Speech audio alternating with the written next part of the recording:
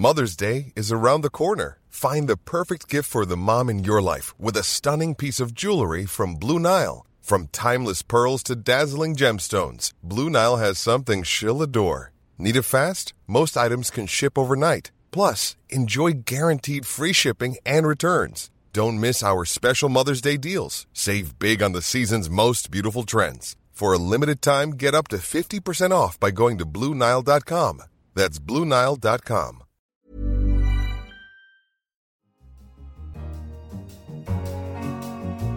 The race for 2020 has barely begun, but America's Democrats are searching for the recipe that could win back the White House. A new and potentially powerful rallying issue for the Democratic Party is tax, and specifically how much to tax the rich. With a billionaire for president and massive discontent with elites across the parties, the tone was set by new Congresswoman Alexandria Ocasio-Cortez, or AOC, who's proposed a 70% tax on incomes above $10 million. So do we want these kind of, folks with helipads in the same city and the same society as people who are working 80-hour weeks and can't feed their kids? Presidential hopefuls responded in kind. Senator Elizabeth Warren wants a 2% annual levy on wealth above $50 million and 3% over $1 billion. Today, in America, the top 0.1% has amassed about as much wealth as 90% of America. And Bernie Sanders pitched in last week with his own plan to bolster inheritance tax up to 77% for billionaires.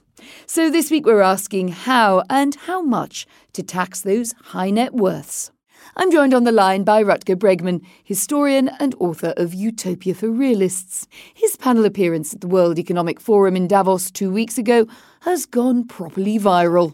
I mean, we can talk for a very long time about all these stupid philanthropy schemes. We can invite Bono once more, but come on, we got to be talking about taxes. Yeah, exactly. That's it, taxes, taxes, taxes. All the rest is bullshit, in my opinion. He's here to explain why. Welcome, Rutger, and we'll get to that in just a second. How are you? Well, I can actually use the word bullshit on Economist radio. I've been bleeped so many times this week. Sparingly and in context. You can say what you like. Okay. That's good to know. And opposite me in the studio is Henry Kerr, our economics editor, whose leader in this week's issue of The Economist proposed a way through the Warren, how to tax the rich and limit the economic damage.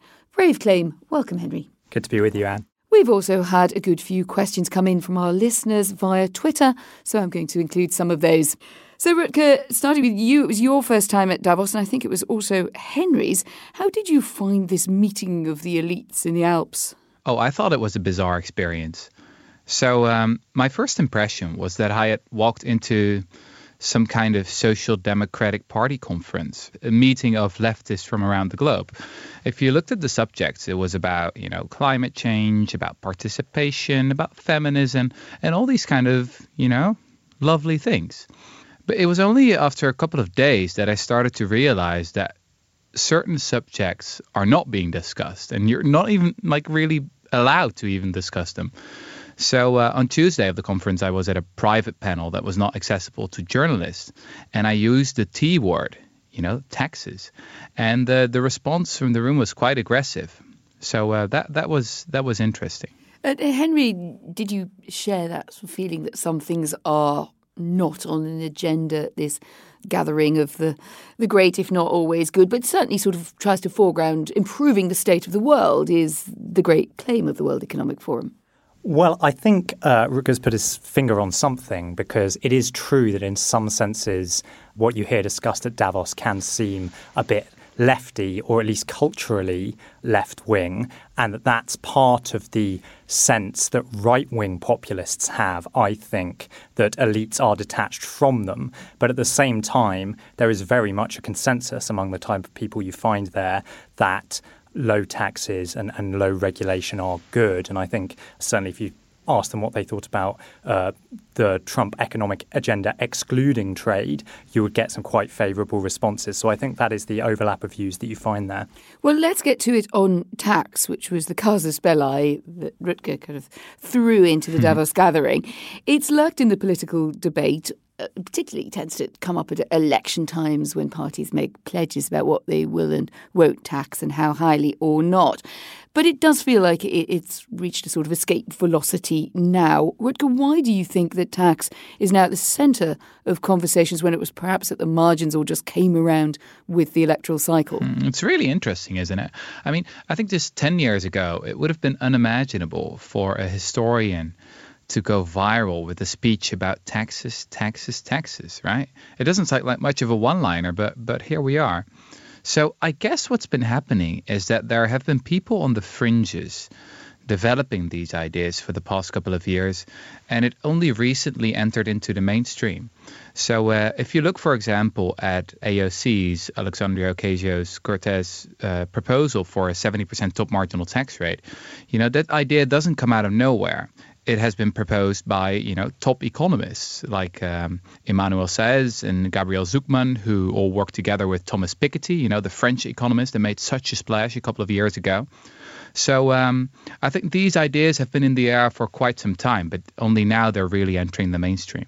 Henry, is that right, that these are ideas that have been around, but for various reasons we may unpack in a moment, have come into the centre of the debate? Or have they always been slightly outlying ideas among economists? You can always find an economist to make an idea sound reputable. Isn't that true, our economics editor? Well, I'd say two things to that. First, I'm not entirely convinced it's right to say these ideas are within the mainstream. Certainly, if you look at Alexandria Ocasio-Cortez, she is widely acknowledged to be on the hard left of the Democratic Party and does not really represent the more centrist tendencies of the rest of the new Congress men and Congresswomen who were elected in the midterm elections. Elizabeth Warren, you could make a greater case, but she's still seen as a left-wing senator.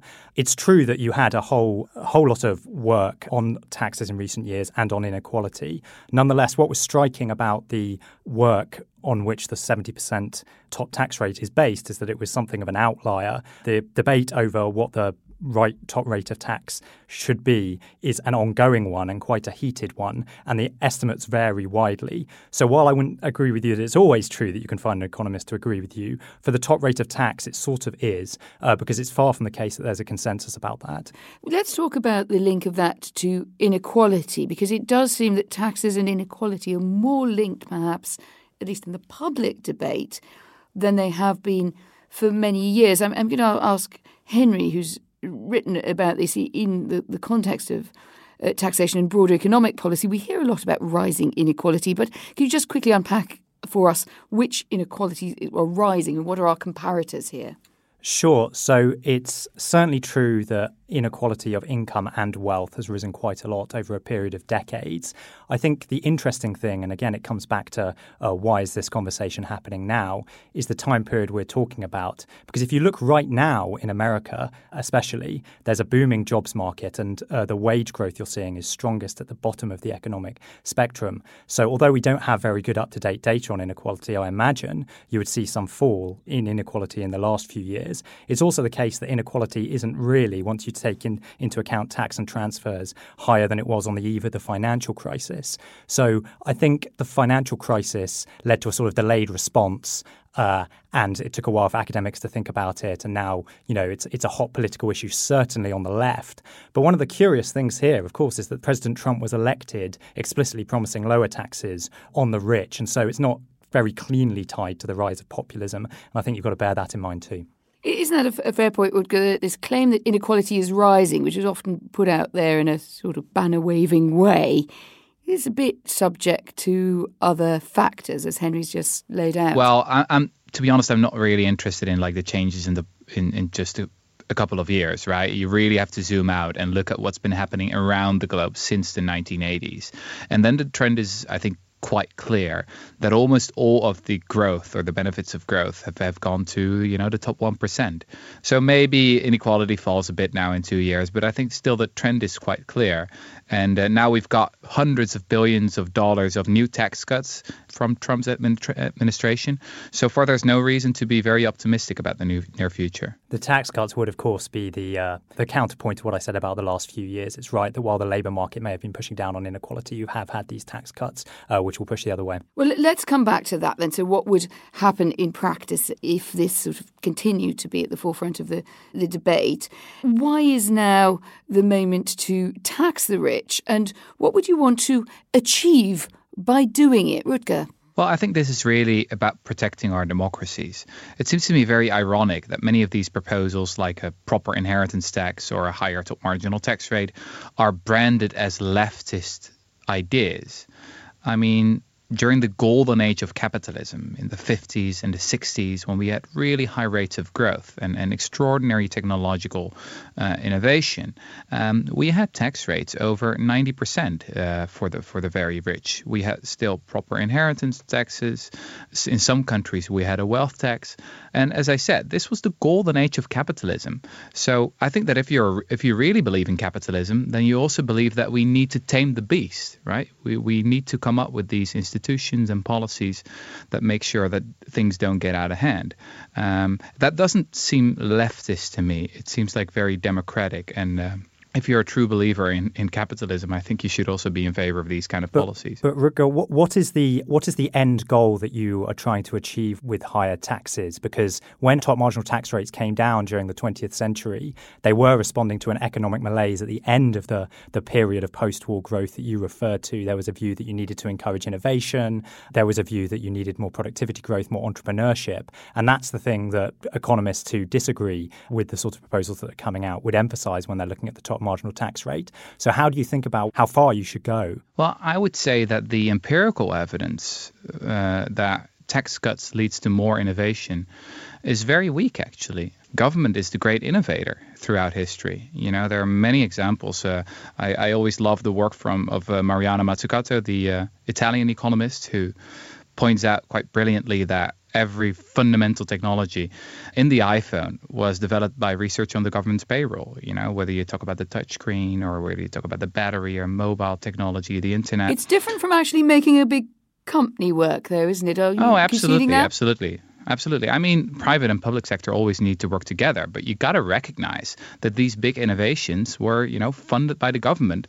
And then we have these companies like Apple, like Google, who use those technologies, make a big profit, and don't pay their taxes, right? So I would argue for a model where they actually do pay their taxes, and we can use that money to fund the next wave of innovation, like a green revolution, for example. Maybe we should dive into what sort of tax rises would work most beneficially if indeed they did, because there's quite a lot of disagreement about that, even within those who are making this the core of their argument. So if we looked at, for instance, Elizabeth Warren, Bernie Sanders, they have a very distinctive approach. Henry, your magic mixture? Well, I think inheritance tax could certainly be higher. I think that the sort of wealth tax you want to have would be one that concentrates on where the rents are in the returns from capital. So that means a land value tax to try and get at those huge returns in big cities. And it also means structuring a corporation tax properly so that it's harder to evade, but at the same time encourages investment. Generally, though, I'm not in favour of pushing taxes as high as you can go. I mean, I think you need to look at the budgetary challenges you have, and you have to have a fair amount of scepticism about the idea that the goal of the tax system is just to maximise the amount of money you can raise. Rutger, AOC, Alexandria Ocasio-Cortez, she wants 70% tax on incomes over $10 million. Is that your favoured model? If so, why? I think we need all of these things. I think we need inheritance taxes, wealth taxes, higher top marginal taxes on income. Gosh, you haven't met a tax you don't like, have you? Yeah, we need them all. I love them all. They're all very dear to me. Now, when you talk about a top marginal tax rate, you got to remember that actually it works as a sort of a maximum salary. So if you have a top marginal tax rate of 91%, employers will simply stop giving those salaries to their employees and spread their wealth around more equally. This is what the effect in the 50s and the 60s was. And that's also why tax rates do not only have an effect on inequality after redistribution, but also before it. Now, when it comes to wealth taxes, I'm a classic liberal, not in the American sense of the word, but like in the 19th century European sense of the word. I don't like laziness. I want people to work for their money. You got to be productive. You got to contribute something to the common good. If we have moved towards a society where more and more people are actually getting these huge inheritances or rent seeking, or where they have these business models such as in the financial sector, where they come up with destructive financial products that don't really add anything of wealth, but that do earn them a lot of money. That doesn't sit well with my worldview. I think people need to work for their money. I think we can all agree that rent seeking is bad. But fundamentally, when you look at taxes on capital, capital is built up by deferring consumption. It's built up by choices to save. And that's why economists are concerned that when you introduce wealth taxes, or when you have even inheritance taxes that are too high, that then you're distorting those investment and saving decisions. And I think the criticism of the wealth tax, which is pretty appealing, is that it's indiscriminate. So it taxes all kinds of wealth equally, whether or not that's investment in a productive factory that benefits society and benefits the workers that work in it, or whether it is some piece of capital like a piece of land near a very valuable city like San Francisco or London, which is appreciated massively in value and is accruing massive rents because those cities have done so well. Whereas if you look at a wealth tax that's just across the board, it sort of hits all of that indiscriminately. And I think that's so that doesn't sound like it's your favoured way of doing these things, Henry. No, I wouldn't say so. And I think you've got to be mindful of the effects on incentives to invest. But I think you've also got to be mindful of the fact that if you tax wealth rather than the income from that wealth, you end up with tax rates on investment that are pretty high. So let's take 2 or 3%, as has been proposed by Elizabeth Warren. If your return on capital is 5 or 6%, that's a big chunk, even though it sounds like quite a small amount. So if you are worried about distorting those investment incentives, then you're implementing a tax rate that can definitely do it, even though it sounds small. Rutger? Well, I just wonder how you would design your way around this, because you can easily throw around the word investment, but then my question is, like, investment in what, right? So what we have seen since the 1980s is that we've invested a lot more in, say, the financial sector, or a lot of money has moved into Silicon Valley, and a lot more talent has moved there as well. But are these people actually being productive? That's the real debate we should be having. Who are the real wealth creators? Where does prosperity actually come from? Personally, as you were mentioning sort of classical liberalism a moment ago, I don't think the idea of a market economy is that people, any individual, any authority is the best judge of the value that they're adding to society. The whole point of the market is that the market system is supposed to aggregate the wisdom of everybody into prices. So I don't think you'd expect people to know that. And if we talked about specifically about billionaires, then certainly, I think Europe, looking across at America and all the innovation that happens there, is unhappy that it doesn't have a Facebook, an Amazon, or a tech titan of its own. And I think if the price of that is that you get a billionaire, the founder of that company, they'd probably be willing to pay it because they do see that they have less innovation on their side of the Atlantic where taxes are higher. So, Henry, are there any countries where the system of relatively high taxation, and I think how they get to it, we probably get to leave on one side, but how well it works? We often have Scandinavian economies cited as relatively high tax, bigger public sectors, and successful. Indeed, Davos, where Rutger was busy having a fun winding everyone up about taxes, tends to like that kind of model. What's the evidence? Sure. Well, it is true that Scandinavia pairs high levels of productivity with high levels of redistribution and also a less unequal market system. I mean, I'm not sure, given their resistance, as Rutger points out, to high tax rates, that the Davos crowd is really all that keen on that model. I think there's a question of the extent to which innovation in America, where tax rates are lower, spills over into other countries and allows them to operate more redistributed models. It's certainly what America would claim when it comes to the pharmaceutical industry, that they do all the innovation, they pay the high prices, and everyone else gets it on the cheap. And that's what lets Britain to have the NHS. So that's why I think the argument is. I'll just throw another economist into the mix at you, Rutger, and that's Ken Rugoff. I was talking to about this recently. He used the example of Denmark, and he said, look, the state is small, it's efficient, and the impact of tax paid on public services is very present in people's lives. He also said they were relatively interconnected people. They're often quite homogeneous societies. That's different to America, both in size, in scale, and the role of the state. And I think his suggestion was it might be culturally harder for you to achieve these benefits from simply taking more tax and pushing it into a more efficient state than you've acknowledged. Well, I think you should always be wary when economists start talking about culture, because often then a lot of things go wrong. And the other thing is that, I mean, you can travel to different countries to look for different models, but you can also just travel in history. I mean, the United States was culturally diverse in the 50s and the 60s and had much higher tax rates. And this was a great period. As I said, it was the golden age of capitalism. They put a man on the moon with a marginal tax rate that was higher than 80-90%. So I don't know. I think that history has many, many examples that this could actually So in fact, work. you want us to go forwards by going backwards, and that often seems to be a bit of a progressive dilemma. Assuming yes. that the economies now would still function in the same ways. Make America great again. That's the idea. No, I think touche. if I could just come in on the high post-war tax rates, I think there are a couple of things to say about them. Firstly is that they didn't apply to very many people at all. I think the estimates are that the top rates of 90% that you referred to applied to about 10,000 households. But that was the point. Now, of course, it is true. It It is true that economists will say the marginal rate is what matters when you're talking about innovation. You should look at the margin. But nonetheless, in the post-war era, the United States was coming out of a period where it had a militarized economy, and there was a lot of adjustments to happen. There was a lot of catch-up growth to be had. And it is true that total factor productivity growth was declining through the end of that period and then started to pick up when tax reforms happened. So I don't think it's quite as clear-cut as just saying that there's a correlation between high tax rates and high growth in that period. Therefore, everything's dandy. I think that's a correlation that needs to be examined a bit more. Okay. I would agree with you. I would be a bit more agnostic, but at least there's no clear evidence that high tax rates destroy innovation or anything.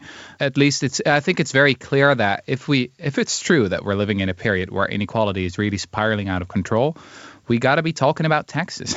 Yeah, right? I suppose I'm not so convinced on the inequality spiraling out of control point. I mean, you can make the long run case, but it's not true over the last decade. Right, you agree to differ, but we should perhaps put the pressure point the other way around. Let's assume that there is an acceptance of Rutger's ideas and that we move one way or the other through somebody's model to much higher taxation for the very wealthy. Let's just explore a bit about what might happen then. I mean, Henry, are there enough rich people to go round? So here we are, we've got our high tax utopia for realists, as Rutger would call it.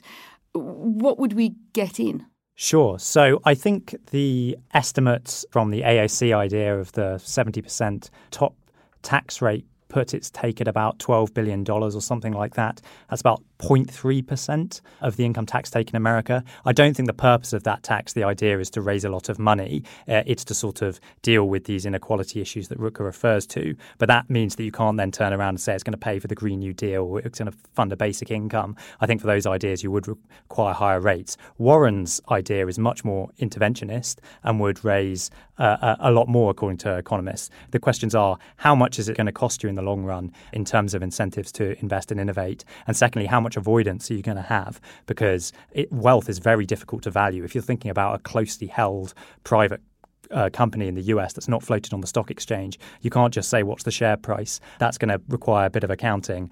And whenever taxes are complicated, they become easier to avoid. Rutger, is the purpose of this really about getting a certain amount of revenue and then deciding how to spend it? I mean, you were a bit sceptical when I cited the word culture earlier on, but is this actually really more about a change in the culture of capitalism? Because I'm not sure that you are really arguing that you just think this is going to make loads of money and that can be just ploughed into things which would immediately have noticeably benign outcomes, or perhaps I'm wrong about that. Well, it depends on which kind of tax we are talking about. I mean, Henry is right that a top marginal tax rate for really high incomes, it wouldn't bring in much money.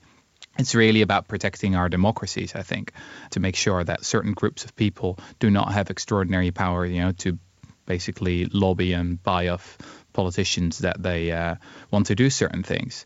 And when it comes to tax avoidance, I fully agree. I mean, that is a subject we should be talking about a lot more. But I'm quite optimistic, actually. If you look at Europe, the European Commission has been doing a lot of good work. The OECD, the think tank for rich countries, has been doing a lot of good work. And if the more powerful countries such as the US and France and Germany and the UK would actually come together and say to these tax paradises like the Netherlands, where I'm from, which is a major tax paradise, and would simply say, well, stop doing that, it will be over quite quickly, I think. Is it a goodbye to the tax paradises, Henry, over time? So I think it's true that you could do more to stop individuals from evading tax, certainly, and you could go after tax havens. But I'm not sure that if you look at the corporate side, certainly, that the international efforts to come to a conclusion on how properly to tax tech giants and so on are actually going that well. Progress has been pretty slow, and there's disagreements about how you resolve that, and you've got countries such as France taking action by themselves. So to the extent that the problem's about corporations and business taxes, I'm not sure how solvable it is. Individuals, I think you probably could crack down on tax avoidance more than happens now. And if I asked you both in 10 years' time what changes you expect to have seen on this issue, I'll start with you, Henry. Do you think that we will be living overall in a higher tax environment in the Western democracies? Or maybe start with America. Almost certainly yes. And if you're not, it's because politics isn't doing its job, just because America faces such demographic challenges, paying for pensions and healthcare for the elderly, that ultimately is going to have to raise more revenue. And I think it's right that the most politically appealing way of doing that is going to raise taxes on the rich. So I would expect some kind of movement in that direction. I don't think that AOC is about to sweep to power with a flagship policy of a 70% top federal income tax rate, though. What about you, Rutger? 70% top tax rate in our lifetimes or our near lifetimes? Maybe. I mean, I have a strong feeling that the zeitgeist is shifting. As I said, 10 years ago, you wouldn't go viral with a speech about taxes. And now it's happening. There's a new generation, I believe, that is not traumatized by the Cold War, that, is not impressed when you say, oh, you're a commie, or that sounds like Venezuela to me. We're like, yeah, whatever. Higher tax rates are extraordinarily popular. If you look at the polls, around the globe, people are in favor of soaking the rich. The question is when politicians will finally respond. Well, Rutger Bregman and Henry Kerr, thank you both very much for our tax tussle today. And goodbye. Thanks for having me. Thanks, Anne. And we'd love to hear what you think. How much should the rich give to the poor and how much to the state? Write to us, radio@economist.com, or tweet us at Economist Radio. We'd love to hear from you.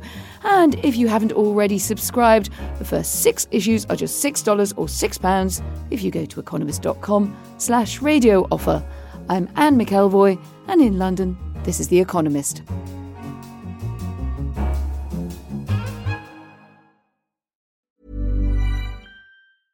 This Mother's Day, treat mom to healthy, glowing skin with Osea's limited edition skincare sets. Osea has been making clean, seaweed-infused products for nearly 30 years. Their advanced eye care duo brightens and firms skin around your eyes, while the Golden Glow Body Trio nourishes and smooths skin all over. Go to OSEAMalibu.com and use code MOM for 10% off your first order site-wide.